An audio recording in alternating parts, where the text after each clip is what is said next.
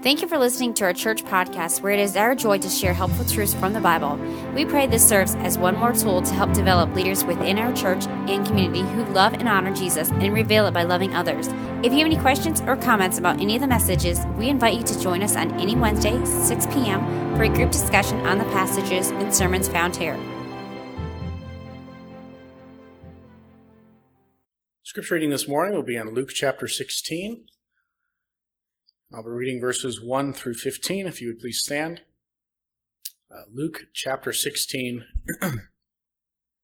verses 1 through 15.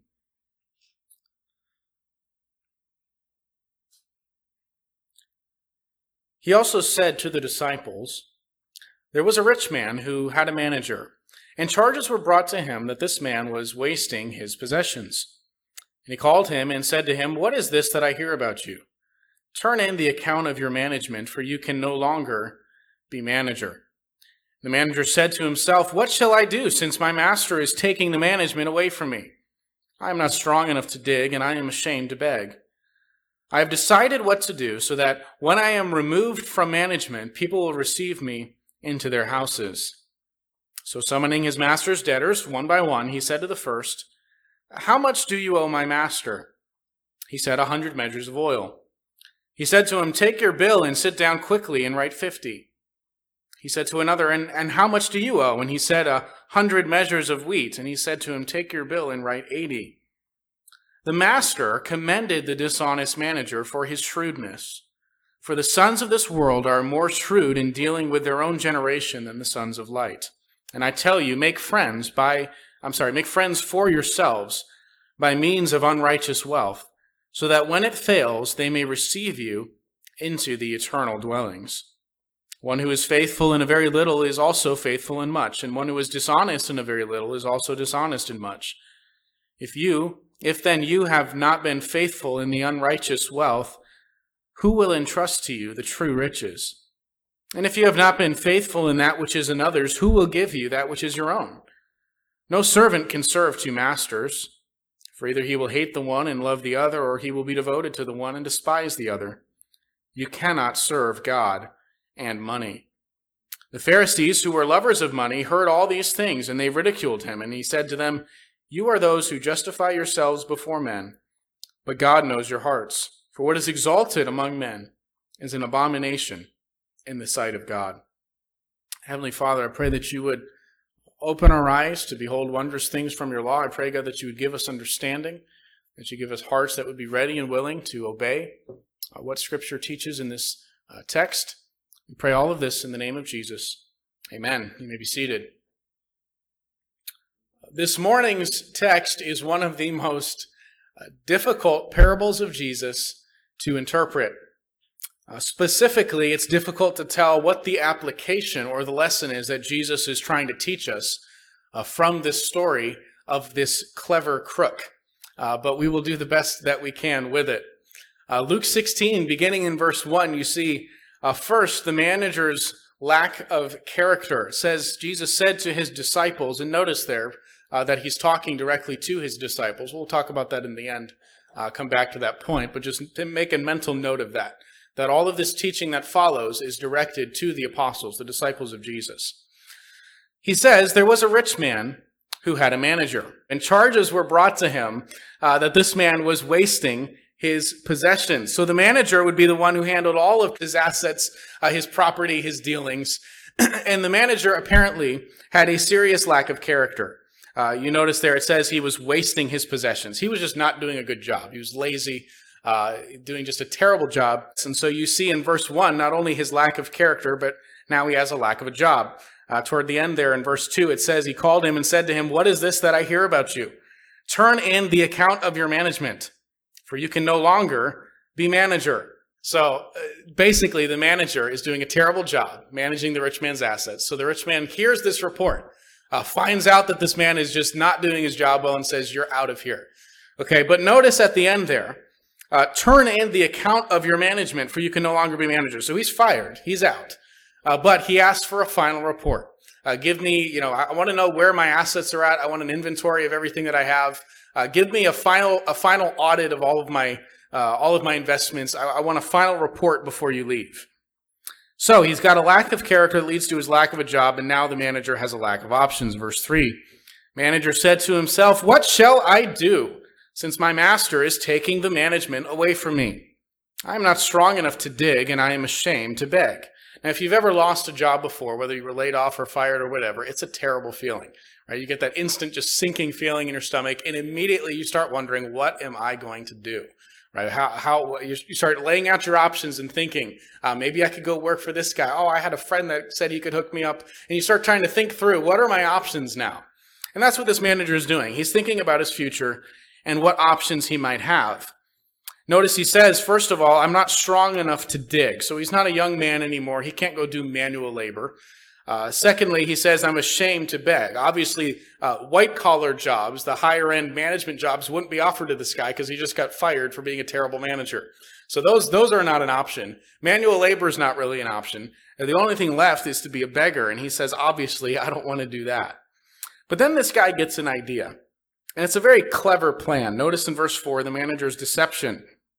The manager is talking to himself here, and he says, I have decided what to do, so that when I am removed from management, people may receive me into their houses. Okay, so he's no longer worried about trying to hold on to his job. He knows he's getting fired. Now he starts thinking, okay, what am I going to do after I lose my job? I need to make a few friends. So he comes up with this plan. He's going to use his current position as manager in whatever time he has left in order to set himself up for the future. He's going to be fired, but again, the rich guy said to him, turn in this final account. So apparently he's got a few hours left. And he's going to use that window of opportunity while he still has his management title and authority in order to make a few friends who will owe him some favors. Verse 5, he summons his master's debtors one by one, and he says to the first, how much do you owe my master? He said, 100 measures of oil. He said to him, take your bill and sit down quickly and write 50. Then he said to another, how much do you owe? And he said, 100 measures of wheat. He said to him, take your bill and write 80. You see what he's doing here? He is ripping off his rich boss. He's calling in the people that owe the rich boss some money or some property or whatever. And he says to them, hey, how would you like it if I cut your bill in half? And they're thinking, boy, this guy's great. What a nice fellow. And what he's doing is making some friends so that when he gets fired at the end of the day, hopefully he'll have a few favors coming in from people. It's a very clever plot. He's cutting deals and ripping off his boss in order to make some friends so that when he's out, he'll have some people that owe him favors. Now, this guy's a crook. What he's doing is dishonest, but it's clever. He's securing favors from some rich people so that they'll hopefully take care of him when he loses his job. Notice verse 8, the rich man's reaction. The master commended the dishonest manager for his shrewdness. Now, the rich guy looks at what this manager has done and he says, that's pretty clever. Notice what isn't commended. He does not praise this guy for his dishonesty. Okay, he praises him for his shrewdness, his ingenuity, his foresight.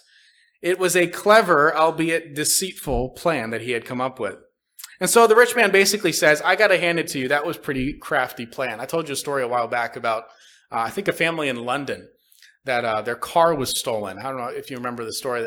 Somebody stole their car. It was in their driveway and it was gone the next day. And so they waited a little while and the car reappeared. It was unhurt, no scratch on it at all. It was returned right to their house. And there was a little note there that said, I'm so sorry about stealing your car. I feel really bad about it. Here are some tickets to the theater to make amends for what I've done. And so they thought, oh, well, that's nice. And so they go to the theater, and while they were at the theater, the guy robbed their house. And you think about that, it's a clever plan because he knows exactly how long they're going to be out of the house. He has this perfect opportunity to go and steal. And so that's sort of a similar parallel to what's going on here. What the crook did was wrong, but you got to hand it to him. It was a clever plan. And that's basically what the manager says here. He commends the dishonest manager for his shrewdness. Now notice the application. This is Jesus speaking. He says, the sons of this world are more shrewd in dealing with their own generation than the sons of light. Sons of light would be those in the kingdom, those who are followers of Christ. And he says Christians can learn something from this dishonest manager. He was clever. He was thinking about the future. He came up with this strategic plan in order to set himself up well in the future. And Jesus says we as his followers ought to have that kind of foresight. We ought to plan wisely for our future. Again, not saying we ought to be dishonest and rip people off. That's not the point. He's just saying we ought to have foresight. We ought to be wise and thoughtful about our future. Those in the world are often more wise in how to secure earthly wealth for themselves than Christians are at securing eternal rewards. Now that seems to be the point here, as the rest of the context will demonstrate. Pastor Stephen Cole explains that Jesus is saying we can learn a valuable lesson from this pagan scoundrel who is wiser than many sons of light, in that he saw what was coming and he used what had been entrusted to him while he could to prepare for the future. The lesson for us is a faithful steward will use his master's money shrewdly to provide true riches for eternity. Jesus is telling us that there is a way that we can use our money wisely and invest it in resources that God has given us that will matter for all of eternity. We are to learn from this man the principle of long-term thinking about the future. How is what I'm doing today setting me up for the future? That is the principle that we're supposed to gain from this. Continuing on in verse 9, Jesus says, I tell you, make friends for yourselves by means of unrighteous wealth, so that when it fails, they may receive you into the eternal dwellings. We all know you can't take money with you when you die. As soon as you die, all of your wealth, all of your possessions are gone. But Jesus says you can send it ahead. There are ways of laying up treasures in heaven by how you choose to use your finances now in this life. We can invest money now and receive the benefits eternally. And so Jesus says, use your money to bless other people. Be generous. I think that's what he means there when he says, make friends for yourselves by means of unrighteous wealth. Use your money to help others so that when it fails, you'll be received into heaven. When you die, again, your money's gone. Money is a temporary tool that we only have in this life. And if we use it properly, thinking about eternity instead of just here and now, we can invest our money in such a way that we receive benefits in eternity. Just like that manager saw that he had this brief window of opportunity to secure his financial future, so we have a brief life. We have this brief window of opportunity. And what we do with the time, the resources, the opportunities that God has given to us determines what our rewards and our condition will be in eternity. And so we are to use our money for kingdom purposes, to reach others with the gospel. That's what it means there, making friends that will welcome you into eternity. This is talking about the spread of the gospel, using our finances for the furtherance of God's kingdom. Verse 10 and following seems to me Jesus reflecting back on the parable and making different applications. So you got the one application that seems pretty clear, right? That we are to, like this manager, think about our future, make wise decisions to set ourselves up for the future.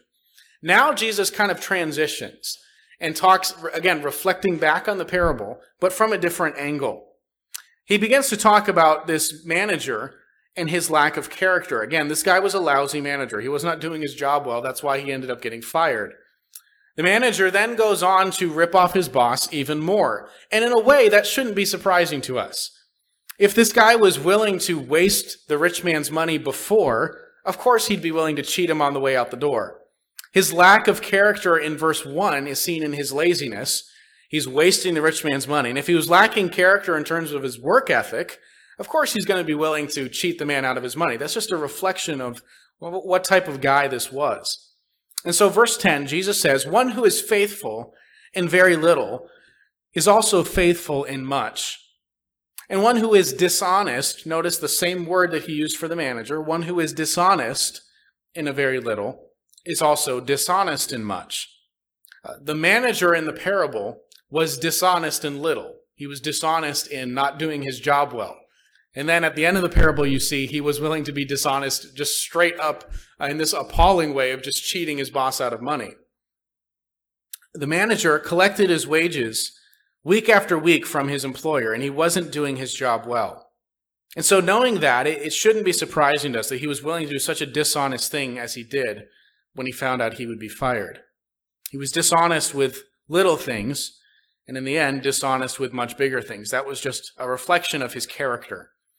And so the point that Jesus is making here is if you're faithful with your finances, what God has blessed you with, if you're faithful with little things, then you'll be faithful with other things as well. If you're selfish with the finances that God's given you, you won't live for him in other areas. In other words, what we do with our money really is a litmus test of our commitment to Christ. It's the little things where our integrity is seen most. I think that's why Jesus talked so much about money.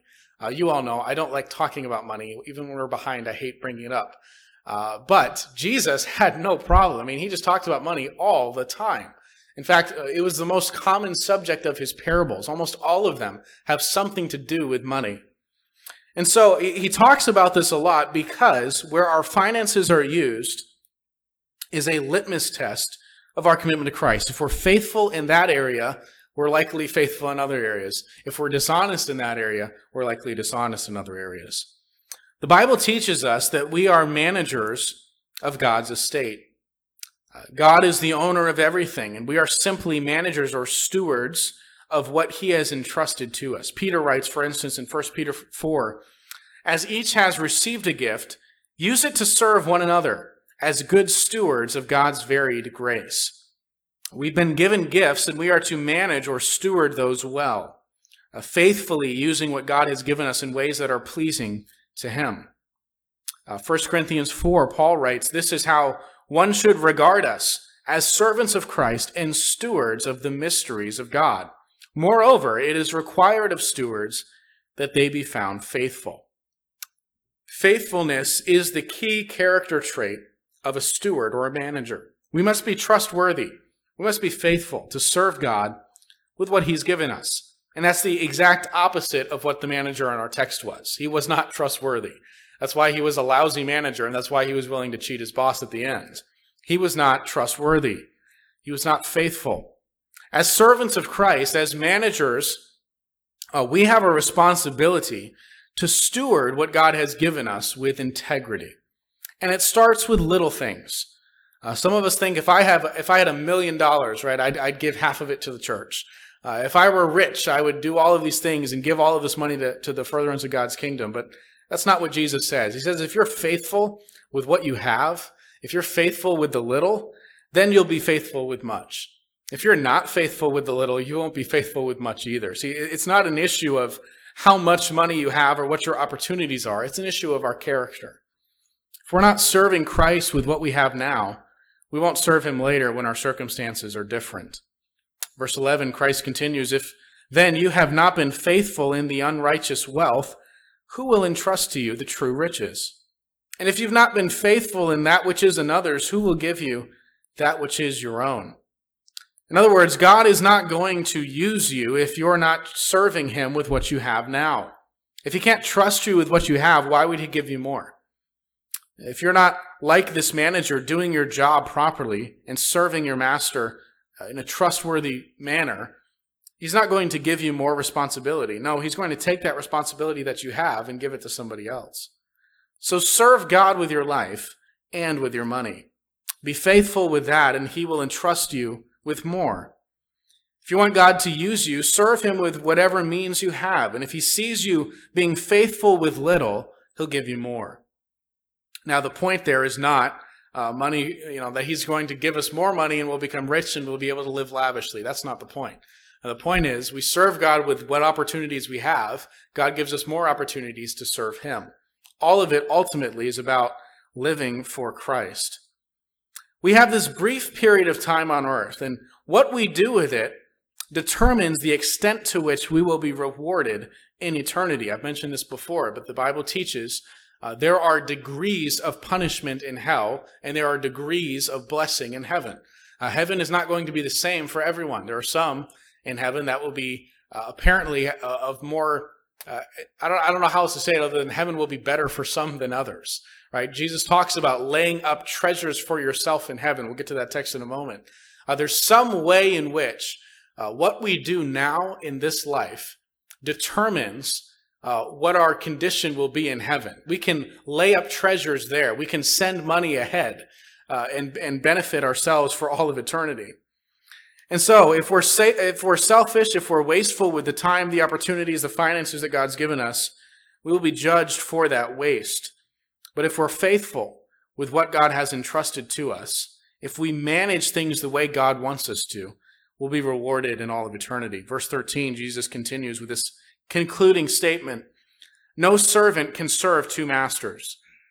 For either he will hate the one and love the other, or he will be devoted to the one and despise the other. You cannot serve God and money. The word translated there, servant, is doulos in Greek. It simply means slave. No slave can serve two masters. If somebody owns you and you're their property, of course you can't work for him and somebody else. Now, you and I bristle at the mention of slavery, right? Because immediately we think of the racial slavery in America. That is not at all the context of slavery in the New Testament. In the Roman Empire, slavery had nothing to do with race. If you owed someone money and you couldn't repay them, a judge would order you to become their slave for a period of time until that debt was paid off. If you robbed somebody as a punishment, you might have to be their slave, again, for a period of time to make restitution. In some cases, people would even enslave themselves to someone in order to work for a few years for some rich guy, and then maybe in exchange they would get a piece of land or something that they could then profit and have a better life with. And so slavery was not the evil racist system that we think of. It was a contractual agreement for a limited period of time as a means of repaying a debt that you had incurred. But slavery meant you belonged to that person for that period of time. You were their slave, and you did whatever they told you to do. Now, obviously, if you're a slave to one guy, you can't also be a slave to another. That just can't happen. You can't belong to two masters. And that's why the reason I mention this is some of us think, well, I work two jobs. I have two employers. That's a different situation. Being a slave means all day, every day, you're theirs. And so if you are devoted to one person, if you belong to someone, you can't also belong to somebody else.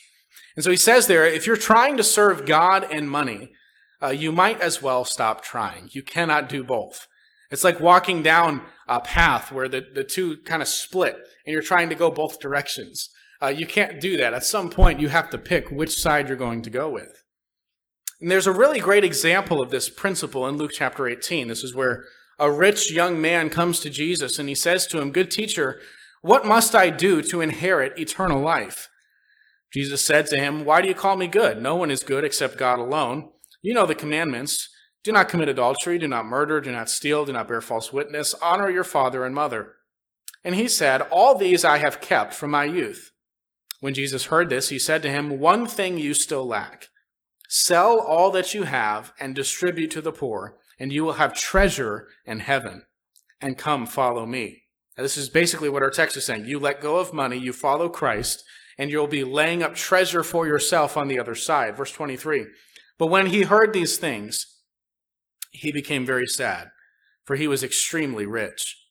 Jesus, seeing that he had become sad, said, "How difficult it is for those who have wealth to enter the kingdom of God. It is easier for a camel to go through the eye of a needle than for a rich person to enter the kingdom of God." Now, here's a young man who wants to follow Christ. He wants to be a part of God's kingdom, but he's unwilling to part ways with his money. And Jesus says it's hard for rich people to enter my kingdom. Because in order to enter the kingdom of God, you have to yield everything you are and everything you have to Christ. Jesus becomes your master, your Lord. And it's easier to give Jesus your life when you don't have much. But if you're wealthy, accepting Jesus means you no longer are living for yourself, but you're living for his purposes. That's a hard pill to swallow for rich people. Back to our text, trustworthiness is at the heart of this whole teaching. You notice if you have a Bible, just glance over this passage, see how many times the word faithful is found.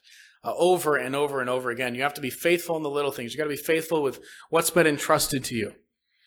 God, and the point is simply this: God should be able to trust us to do his will with what he gives us. If we're faithful and if we serve him with our finances, he'll reward us. If we use our wealth to advance his kingdom and spread his gospel, we are laying up treasures for ourselves in heaven. We're securing a good future, just like this manager who made friends to ensure that his future was going to be good. And Jesus said that to his disciples, verse 1, he mentions that again, that this is directed to the disciples. But notice in verse 14, the Pharisees were listening. Jesus is talking to his apostles, his followers, and saying, this is how you ought to think about money. You're not serving money, you're serving God. Money is just a tool, and you ought to use it in service to Christ. The Pharisees are listening to this. They overheard the whole teaching, and they're making fun of Jesus. They're mocking him for this. Verse 14 says, the Pharisees, who were lovers of money, heard all these things, and they ridiculed him. So they're saying to one another, this is ridiculous. Why would we give away money? They're laughing at this idea. Jesus responds to them in verse 15. He said to them, you are those who justify yourselves before men, but God knows your hearts. For what is exalted among men is an abomination in the sight of God. We're going to save the rest of Jesus' words that follow to the Pharisees for next week, but here's the gist of what he's saying in verse 15. You Pharisees try to impress people with your righteousness. You act real religious and pious in the eyes of people. Remember, the Pharisees were considered the best of the Jews, right? They were the ones that fastidiously kept the Old Testament law. They went to the synagogue. They kept the Sabbath very strictly. They did all of the outward things you're supposed to do to look spiritual. But they were lovers of money. They were the servants of money, the slaves of money, not of God. And Jesus says God sees right through your outward religious front. He knows your heart. And regardless of how highly people may view you, you're an abomination in the sight of God. Those are some harsh words. Now, what is all of this telling us? I think here's the main takeaway. Money is a great barometer of our commitment. It's a good test to see where our loyalties lie. If you're not serving God with your finances, according to Jesus, you're not serving God. How we spend our money shows where our priorities are. I've mentioned this before, but you can tell a lot about somebody's values and their interests by where they spend money. Now, there's some things all of us need, right? We all need food. We all need a place to live. But beyond that, we all have certain interests that we're willing to spend money on that other people aren't. Okay, so if you're big into sports, right, you pay for that ESPN subscription that everybody else looks at and thinks, that's ridiculous. Why would you pay that? If you're into fashion, right, you know the women that have 42 pairs of shoes, and you're like, what in the world? But that's the interest that they have. Some people are big into technology. They've got the iPads and the big screen TVs, whatever. All of us have our unique interests that we're willing to spend money on beyond what is necessary. And every single person has it. Some of us, it's just the numbers. We like to see that savings account get bigger and bigger. So we might not be the big spenders, but we're building up and laying up our own treasures in our own way. And so maybe I haven't hit on your specific issue, but if you think about it, you'll come up with it. All of us have an area of our life that we're willing to spend money in ways that are beyond necessary. And it's nothing wrong with that. It's just saying that's what your interests are. That's what matters to you. That's where your priorities are. And so the question is, if somebody were to look at your finances, the way that you spend your money, would they be able to tell that one of your interests is the kingdom of God? Would they be able to tell that in your list of priorities, that following Jesus is a big deal to you?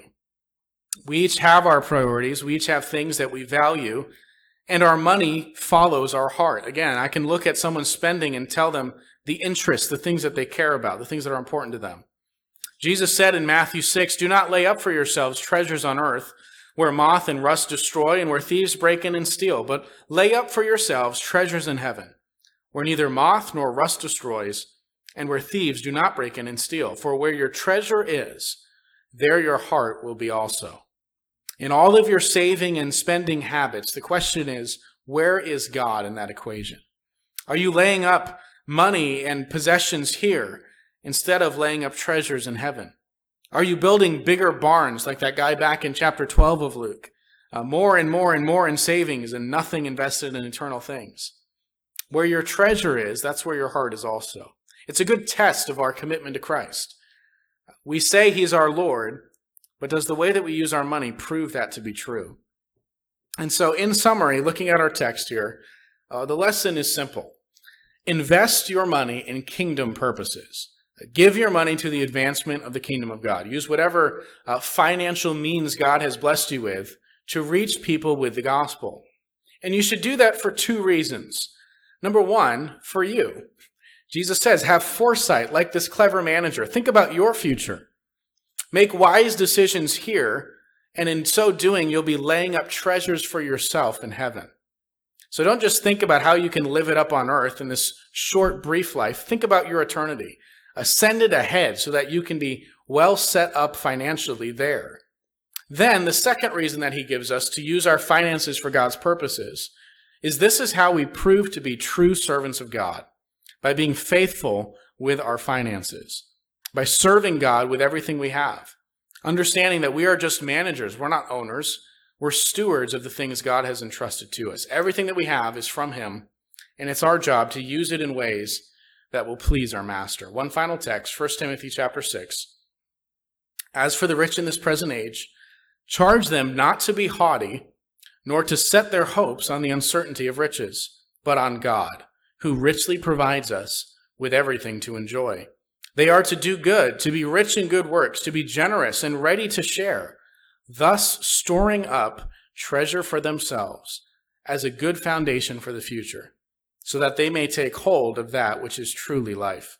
May God help us to adopt this attitude towards whatever finances we have, whether much or little. May we be faithful to serve God with it. We hope the message you just heard was helpful to you. It means a lot to us that you would join us for this podcast. For more information about our church and meeting times, visit lbcmiller.com or call us at 219-885-9303. We would love to hear from you.